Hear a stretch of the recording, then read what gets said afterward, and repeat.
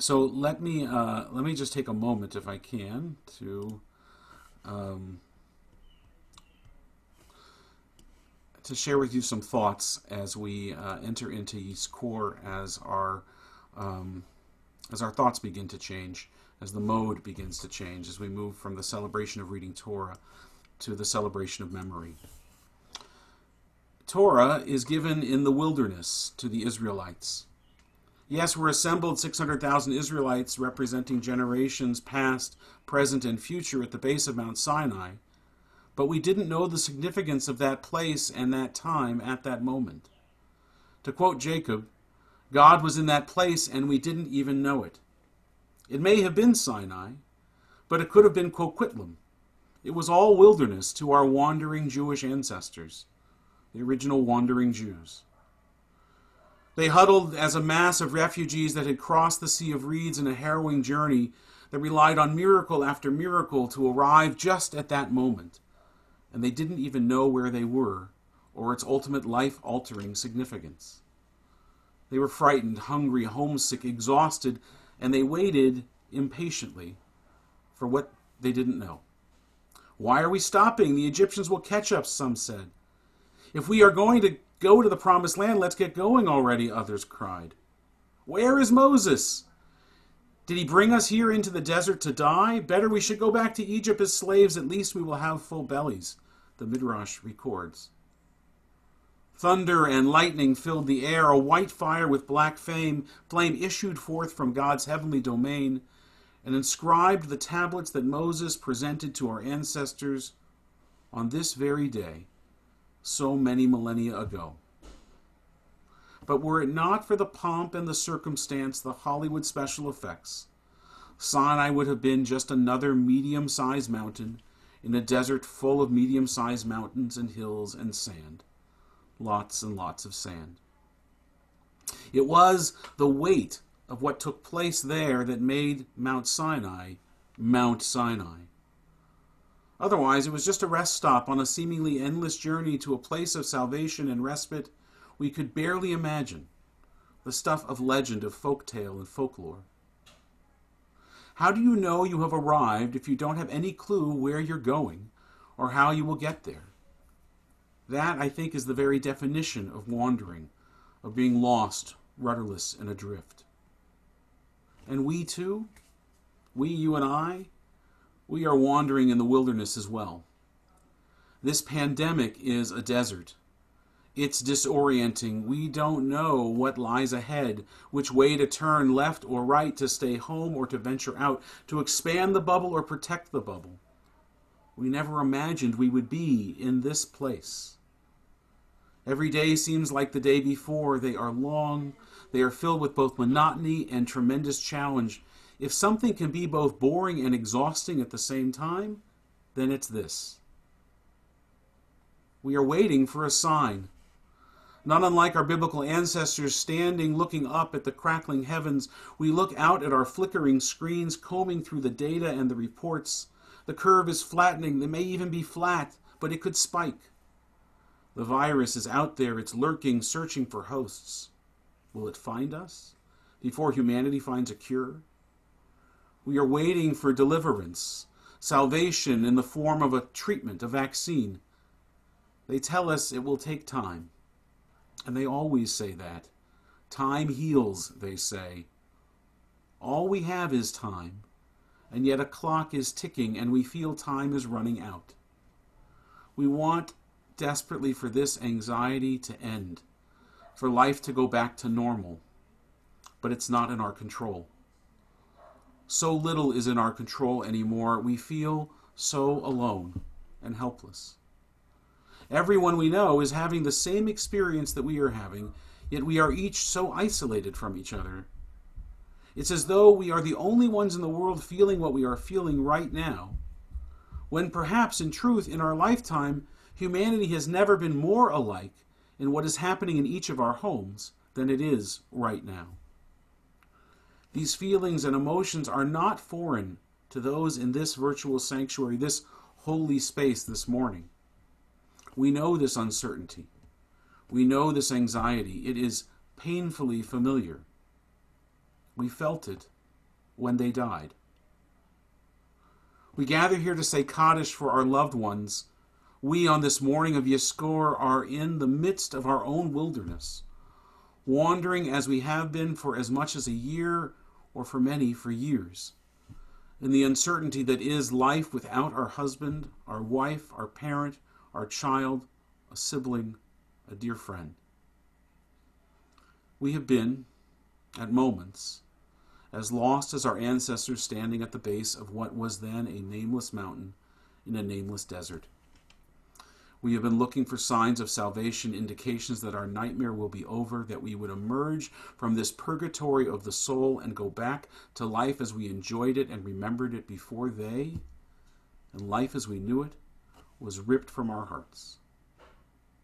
We had such plans, and none of them involved life without those that we remember today, that we remember every day. Even when we knew it was possible, inevitable, because no one lives forever.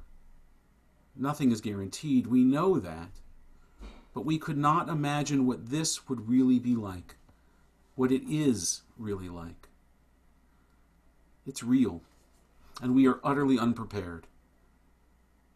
Is that so different from our experience of this pandemic, from our ancestors as they stood at the base of that mountain? How do you prepare for what you can't begin to imagine? So, what can a revelation on a mountain thousands of years ago and a global pandemic with no end in sight teach us about memory and mourning for our loved ones on this Yizkor day? In Judaism, answers come in threes. And so here's three. Time in and of itself doesn't heal. Time is just that. It's time. It's a period for us to work through the stages of our grief.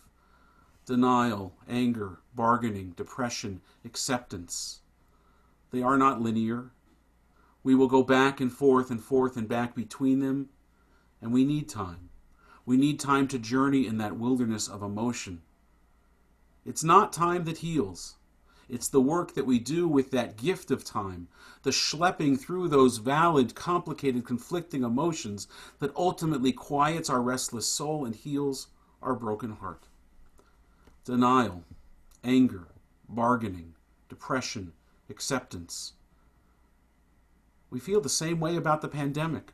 Our ancestors most certainly felt the same way about their suffering in slavery, and those feelings were clearly present still as they stood at the mountain waiting for a miracle that seemed forever delayed, a sign from God that their suffering would finally be over. And secondly, miracles do happen. Counting on a miracle is no more a strategy for coping with death of a loved one than it is in battling a pandemic. But people can do miraculous things, unimaginable and unexplainable things. We have a well inside each of us. It may seem empty right now, depleted by our loss, but it is still there. It draws its waters from the wells of strength and support that surround us, our friends and our loved ones. When we ask for help, when we let another share their emotional resources with us, we are more than we imagined we could be in the moment. The wellspring of others replenishes our spirit. It gives us that extra bit that we need to push through the tough parts, to climb the mountain.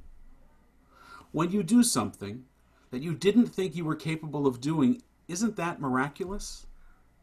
Is it any less a miracle that you could not do it without the help of others? Maybe it's their help that makes that even a greater miracle still. There may be within some scientist somewhere an insight from their well of knowledge that will lead us to a cure. But I think it's going to take many wells of knowledge and many scientists. Science is practice in collaboration, not isolation. Likewise, if we collaborate in our grief, we will be a source of miracles for each other. And we know this to be true because we have experienced those miracles for each other, and we have been those miracles to each other. We are standing at Sinai. This, right here, this is the place where we hear that still small voice that speaks to us from the heavens. The world is on pause right now. The streets are quiet. The noise of life is softer. In our isolation, we have been given the blessing of quietude. Look around you. See how easy it was to just stop all that we were doing, to stay home, to be present. I've said it before, I know to you, we must let life-changing events be life-changing. You have been standing at Mount Sinai all along. But we were running around so much that we never appreciated it. We didn't notice it. Notice it now. You were at Sinai. In the Jewish rites and rituals of mourning, our tradition teaches that we have to stay home, literally to sit low to the ground and listen, to the voice of memory of our loved ones before it becomes too distant to hear, before the soul fully ascends to heaven. In the place that we are right now, in your home, that has been your shelter and maybe your confinement for 3 months or more now, you have made it a holy place because your life is being lived there. Nearly every facet of our daily existence exists within those walls, within these sidewalks. We are at Sinai. The thunder will dissipate. The lightning will recede, Moses will come down from the mountain, and just like at the end of Shiva, it will be time to go, to leave the house, to re-enter the world. But you leave Sinai. It doesn't leave you. You leave the Shiva house, but what you learned while sitting there, you know this because you are doing it already. You carry it with you. Life doesn't go back to normal. We go back to life, having been to the mountain, having been changed by the experience. The oldest prayer in any tradition, in any religion, is the same. God, please, can I please just have what I once had before? Amen. It's the oldest prayer. We said it when our loved one died. We will say it over parts of this pandemic when it ends. I know we will.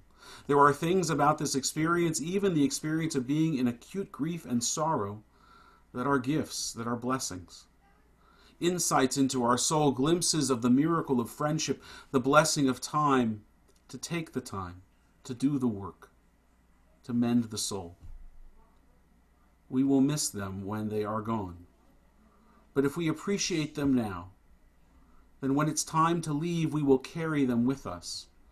They will help us along our journey in the wilderness. Because we are always just steps away from entering the wilderness again.